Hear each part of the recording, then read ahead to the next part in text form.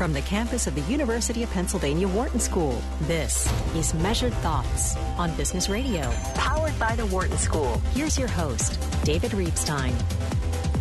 Welcome to Measured Thoughts with Dave Reibstein on Business Radio, powered by the Wharton School. I'm Dave Reibstein, and I'm joining you here, which I do every Monday at 4 p.m. Eastern, and we're on Sirius XM Channel 111, which we do every Monday at 4 p.m. Eastern. And we are also replayed throughout the week. Today I'm joined in the studio with Adriana Oni, who is here from Indonesia. She's here for Alumni Day weekend, which happened this past weekend. And in fact, I might as well mention that this happens to be graduation and reunion weekend. And it's always a great time to be on campus. Things are really beautiful. And I get to see some former students, Adriana being one of them. And so that makes it very special. And then we also have this time when all the students graduate. And so they tend to be in a good mood. And all their parents are here, so they're all on their best behavior. Campus looks just gorgeous. Everything seems to be in great shape. So it's a wonderful time to be here on campus. Obviously, a lot of things going on around the world. We've got some negotiations going on with North Korea. That's nice. We also have, the U.S. having backed out of the Iranian deal. And then just today, we had Israel, or actually I should say the United States, moving the U.S. Embassy to Jerusalem. All three of those things will have an impact on the U.S. brand. That's obviously one of the things that I've been very concerned about and have done work on, and it'll be interesting to see what impact it will be and how much of it is negative and how much of it is positive. And I think some of that is still to be determined. But we also have a good show today, and I want to get us into the show, and I'm very excited about today's show because we have with us today Bret Werner, who happens to be the president of MWWPR. And we're going to have to find out about this firm because my suspicion is that they help other companies with their brands, but you don't know their brand. And so that's one of the things that we'll have to try and explore. At any time, you can give us a call at 1-844-WHARTON. That's 1-844-942-7866. You can email us at businessradio@SiriusXM.com, and you can follow us on Twitter at Biz, that's B-I-Z Radio 111. But let's get started with Bret. Bret Werner, welcome. Glad to have you on the program. Thank you for having me. It's great to be on. First time that I've had a chance really to chat with you, and delighted to have you with us.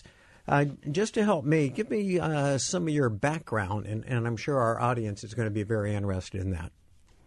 Absolutely, and David, it's great to be on, and an interesting show ahead of us. But yeah, my whole career has been on the agency side in the communications PR industry, working with big consumer brands ranging from Microsoft to Under Armour to brands like Tyson, and Tidal, Jay-Z's streaming service. But it's all been on the agency side. I started my career at a company called Taylor, which was called Alan Taylor Communications at the time, and Alan Taylor was Muhammad Ali's personal publicist, and Whoa. He decided to start an agency, and we bought the company from Alan, me and 6 other people, and was there for 10 years, and then formulated my own agency called Catalyst, that dealt a lot in consumer and pop culture. And then on my third year at MWWPR, which is a 8-office global PR firm that deals in public affairs and corporate communications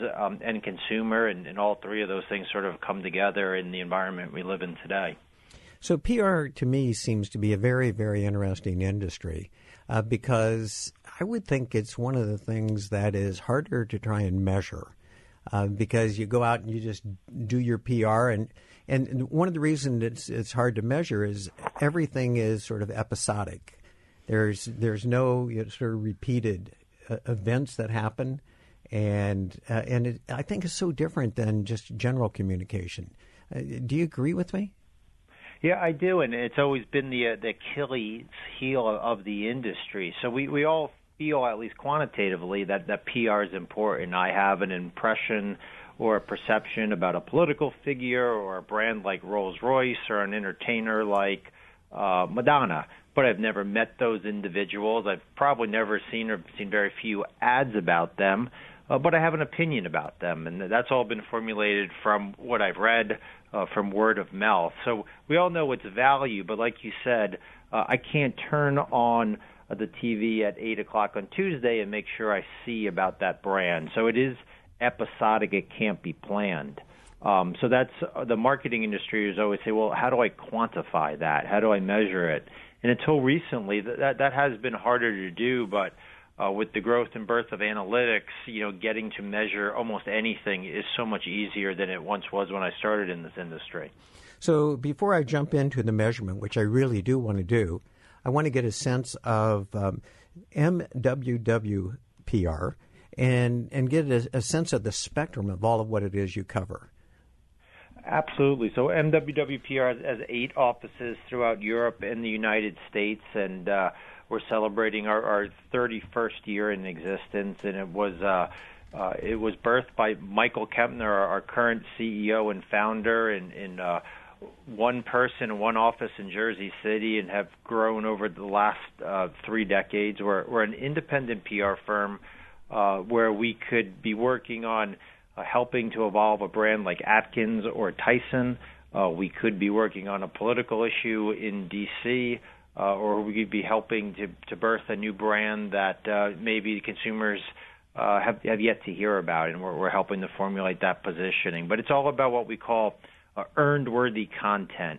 No matter what channel you hear about or see about it, it's driven by earned. It's not paid. That's the differential for us than an ad agency. So develop that a little bit more for me. When you say earned, what does that really mean?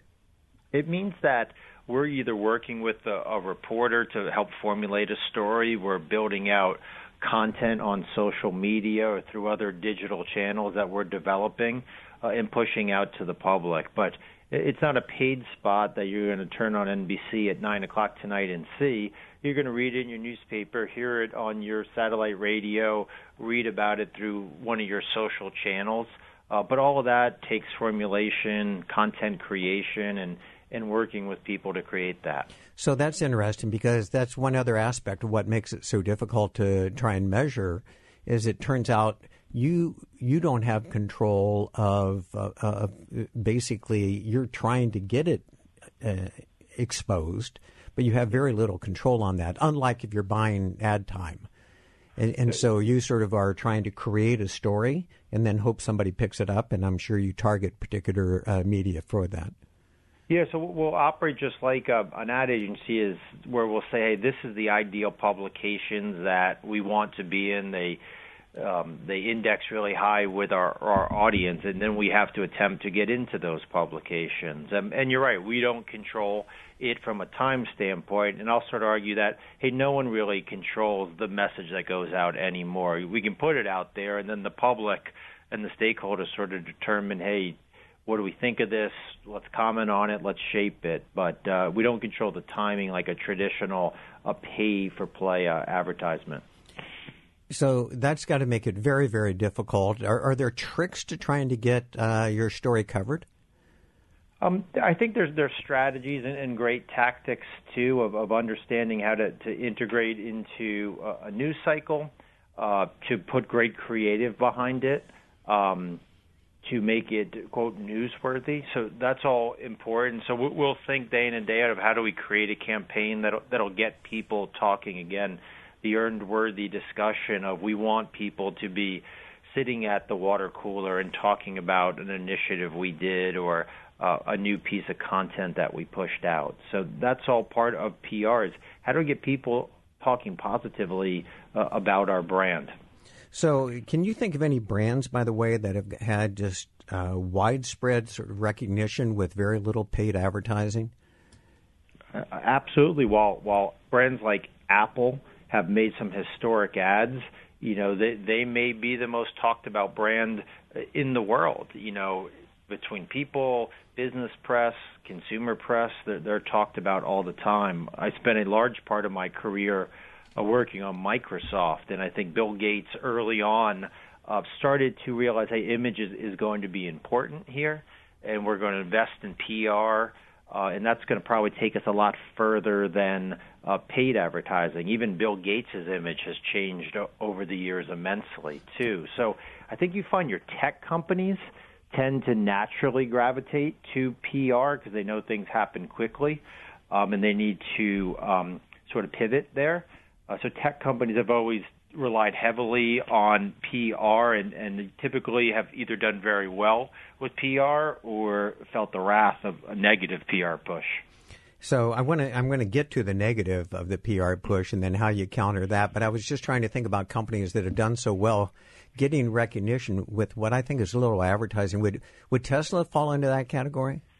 Yeah, Tesla would definitely fall into that category. Obviously, they have a thought leader as their executive. They're viewed as innovative, and thus they can't make a move without it sort of dominating the headlines, both positively and negatively. So for a company their size, they have lots of eyeballs on them because they're again, we could sort of put Tesla in that technology innovation category, even though they make automobiles. No, that's right. And I would think they're one of the more recognized brands per dollar spent on media.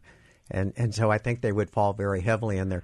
I'll tell you another one that comes right to my mind is Google, who, and it will fall in your tech category as well, because for years they did no advertising, and yet everybody knew of Google.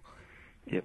And definitely certain genres tend to get a little more coverage. Just about technology, and the music industry seems to get a lot of earned and editorial coverage. Obviously, politicians are in the news a lot, and we've seen candidates use PR to their advantage to get elected. So, so we see a lot of that. Let me remind our audience that you're listening to Measured Thoughts with Dave Reibstein on Sirius XM 111, Business Radio, powered by the Wharton School. And you can give us a call at 1-844-WHARTON. That's 1-844-942-7866.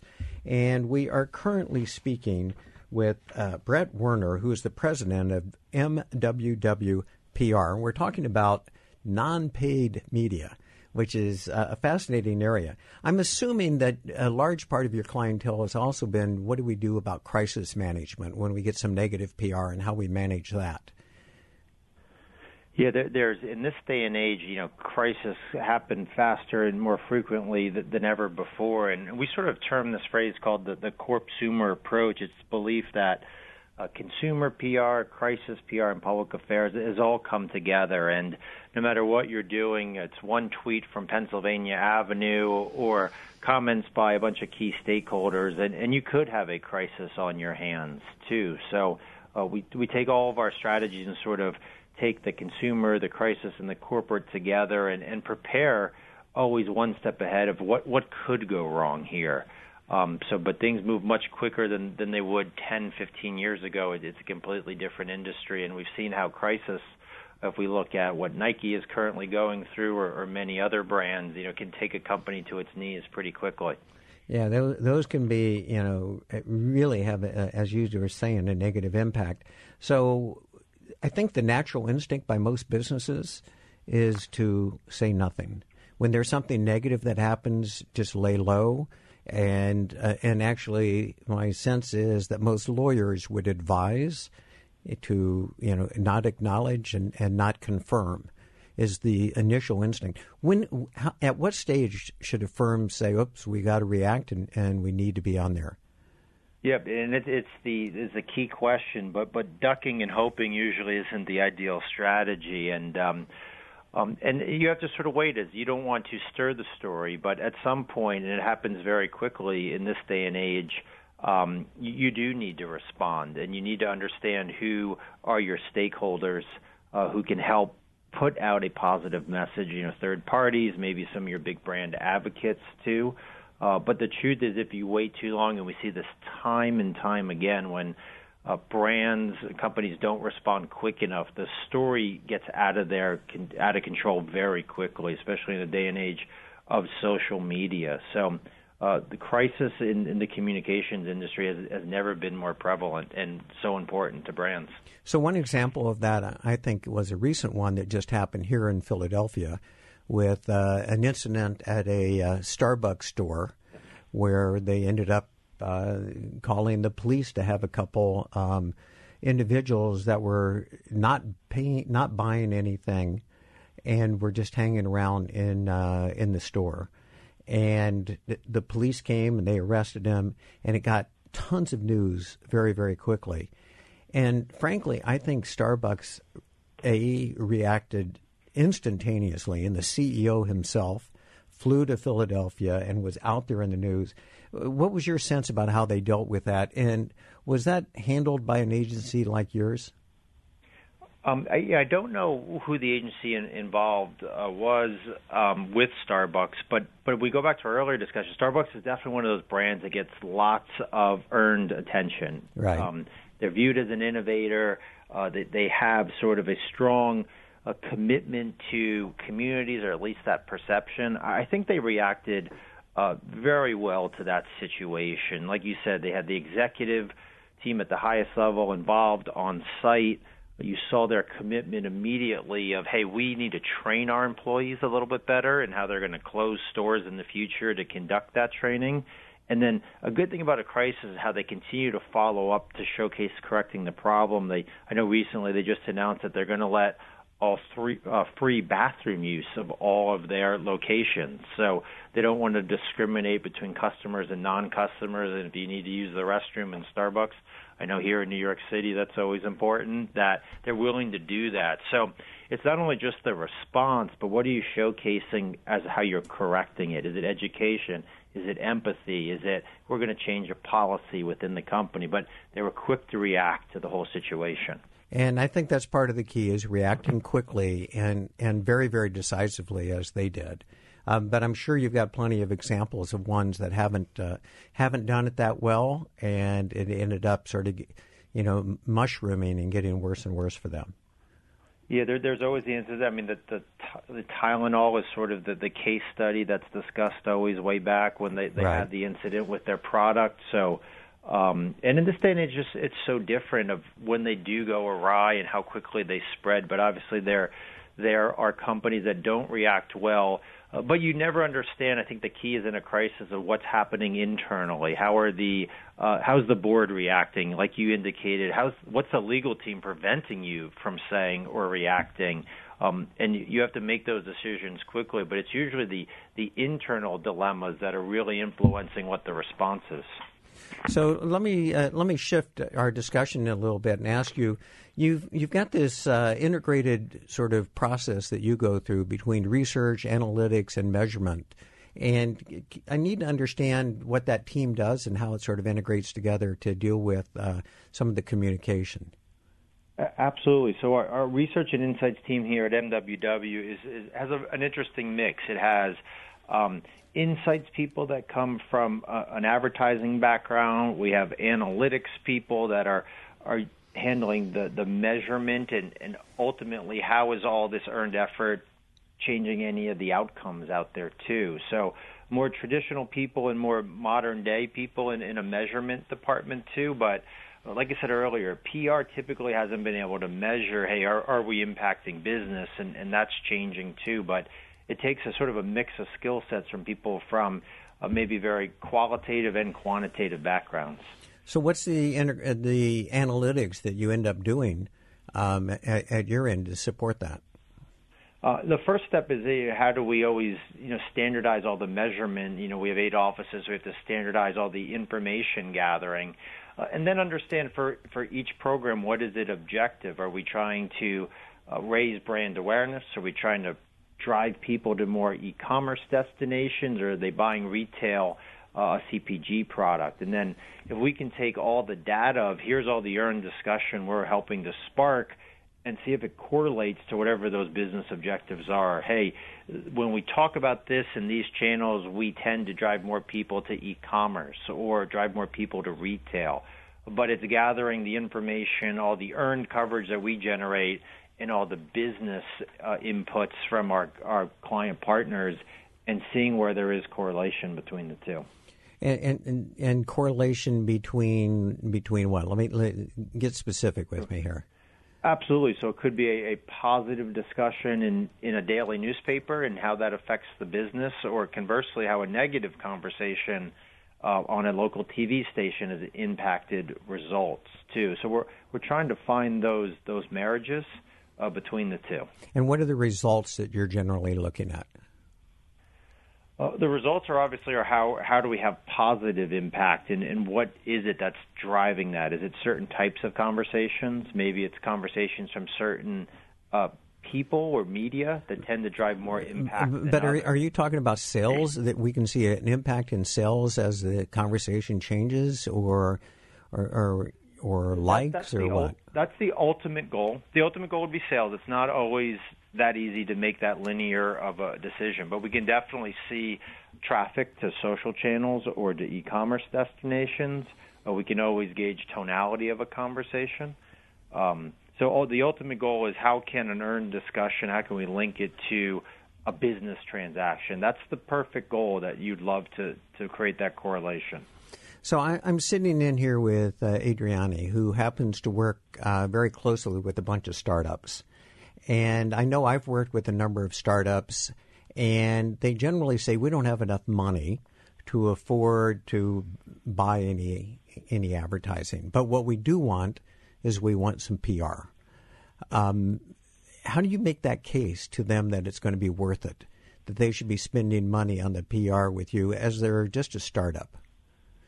Yeah, in that case, our objectives might be a little bit different. For them, we might need to just raise awareness with potential investors because they need to raise capital to get out of the gate, and we may need to help raise them with just select groups.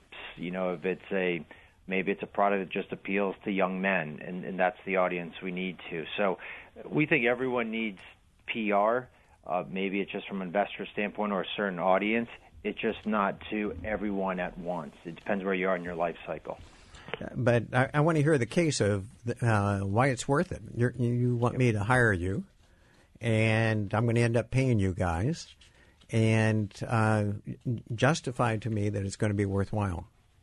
Yeah, because I think in the tech industry, let's talk about that. To me, the word of mouth and momentum is more valuable than ever. I remember, the first time I heard about Twitter or being at South by Southwest and hearing about some of these upcoming tech companies, that gets the momentum going for investment. It talks about partnerships. It helps you on recruitment of talent, too. So that word of mouth and that momentum that an ad campaign really couldn't capture for an emerging brand, to me, is invaluable. And so, by the way, I don't know if you work with small businesses and startups. Actually, do you? We do. It depends on where they are in their life cycle, but we do have a strong tech division out in San Francisco that does a lot. I know I've done a lot with emerging companies. I helped launch ESPN.com, of all things, many, many years ago. I did see that in your background. That had to be very exciting to see that. It was. It was intriguing when we launched that. And if you're a small startup, how is it they go about paying you? It's standard, we're going to charge you so much per story that we get, or hire us for the next few months, or give us some equity, or how is it you manage that? Yeah, it's usually a smaller retainer. In the tech industry, they do sometimes offer equity, which obviously has high upside and downside with it too. But it's not uncommon in the tech industry to pay in part cash, part equity. That's what I've experienced also when we worked with different ad agencies or different PR firms as well. Is just that. I'm trying to think about, how we really demonstrate that it's worthwhile. And so I wanted to look at some of the metrics that you normally gather and you look at. We were just talking about that. But you look at awareness, and do you go out and do the measurement of awareness? We can. So we may start with some basic metrics like how many impressions, how many people did I reach, basically. And then we could get more granular of those people, that audience, how many were targeted to the audience I want. And then we'll use some basic advertising metrics like CPM. So if I reached 1 million people and it cost me X amount of dollars, what was the cost per 1,000 to reach them? So those are standard sort of output metrics, and then ultimately, we discussed earlier on the outcomes. How did all that awareness and impressions, did it change anything? Did it drive more people to a website? Did it create more sales? Maybe we measure our brand awareness before and after the PR effort and see if there was a shift. But you end up charging that contingency that you have, or that retainer, I guess I should say, before you even know what that outcome is. Unlike paid media, with paid media, here's a check and here's how many people we're going to reach. With you, as I understand it, here's a check for this month or this quarter. And I don't know whether or not you're going to be successful in getting any awareness or any likes or any output measure. So how do you sort of deal with that?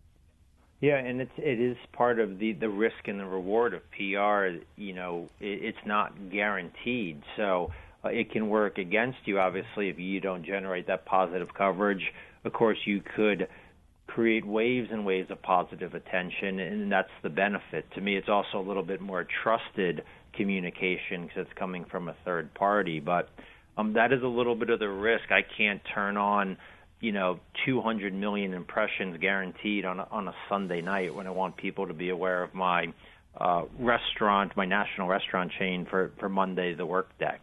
So that is the challenge with it, too, and a little bit of the risk. Well, who takes on that risk? Do you take on that risk, or does the client take on that risk?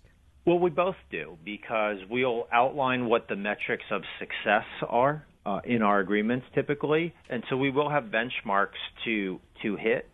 And obviously, their risk is they're dedicating dollars. They need awareness for their brand. Our risk is if we don't deliver, we're not going to have a client for the long term. And luckily, we've had many clients here for decades, so we continue to hit those benchmarks and reinvent it. So there's more risk and reward in the equation than a standard ad buy. That's one of the advantages of working with some of these startups is if you get them going, they could be clients of yours for a long, long time. They sure could. Let me remind our audience, you're listening to Measured Thoughts with Dave Reibstein on Sirius XM 111 Business Radio, powered by the Wharton School. We're currently speaking with Bret Werner, who's the president of MWWPR. And if you want to give us a call, you can call us at 1-844-WHARTON. That's 1-844-942-7866. Let me turn to what I think is going to be a sweet spot for you. I'm trying to think about trying to deal with some negative publicity and how you would handle it. I'm thinking about it with respect to sports, which is a lot of your background. The NFL got criticized quite a bit for some of the kneeling by some of its athletes. What's your advice to the NFL of how to manage that? No, that's an interesting one, and the kneeling, the downturn in ratings, which they saw, even though they're top of the mountain when it comes to TV ratings, a downturn, and also some of the issues off the field with some of their athletes. So that they really had a trifecta of issues. They sure did. Coming at once, and it's for an organization that has just been superbly run for a long, long time. But I think, one of their big challenges is just clarity on policy. In college sports, teams, for instance, don't need to come out for the anthem. They make that decision. So whatever their beliefs are, they can sort of they can hold those beliefs not in front of 90,000 people in a stadium and a live national television audience. So just the clarification on policy could really change little things. But I was amazed during the NFL season of how many people were alienated. I was talking to a friend of mine and I was surprised when he said, I can't watch football anymore because I find what they're doing on the field disrespectful. And I think a lot of Americans felt that. It really divided the public in our country that's already a little frayed. But it is a big challenge for the NFL. They've tended to navigate through these issues very well historically, and I think a clarification on policy will be key there. That's pretty much what they've been doing, don't you think? And I'm not sure that that's helped them yet. Yeah, it's a difficult issue, but I think ultimately, if you're not going to stand for the anthem, you may need to stay in the locker room, and that would alleviate a lot of the issues that the NFL has had. But definitely a difficult challenge for the league. Well, I didn't want to throw you a softball, so I thought I'd throw that one at you and see how you could deal with it. Since that particular example happens to have a political overtones with it, let me turn to politics, and that's how I started today's program, was talking about some of what's going on politically. What's your stance, and how do you think about it with respect to CEOs who happen to take political positions, and how has that sort of affected firms? So I'm thinking, for example, like Tim Cook at Apple, having taken a political position on a few issues, and we've seen other CEOs doing that. Is that a dangerous thing for companies to have happen? And any thoughts on that? It definitely, because you're going to alienate a large portion of the country, most likely. But I think it's important that the brand knows truly who they are from a cultural standpoint. So I think Apple, maybe Starbucks we could put in that realm, a Google, like they have the authority and the sort of the cultural permission to speak out and be opinionated, whereas a more conservative blue-collar brand would probably have a different set of issues too. So it's important to understand, what sort of latitude does your brand have, and that gives your CEO sort of a runway to, can he or she comment on a certain issue. But understanding how you're viewed, to me, if Apple didn't comment on some of these issues, they could have backlash. So just different, they're perceived differently in the marketplace. So do you think that would, I would think in most cases that's going to hurt the company's sales. Just to know that this is a company that stands on either the left or the right, and, wherever I'm standing, if they're not with me, I'm going to be less likely to be buying their products.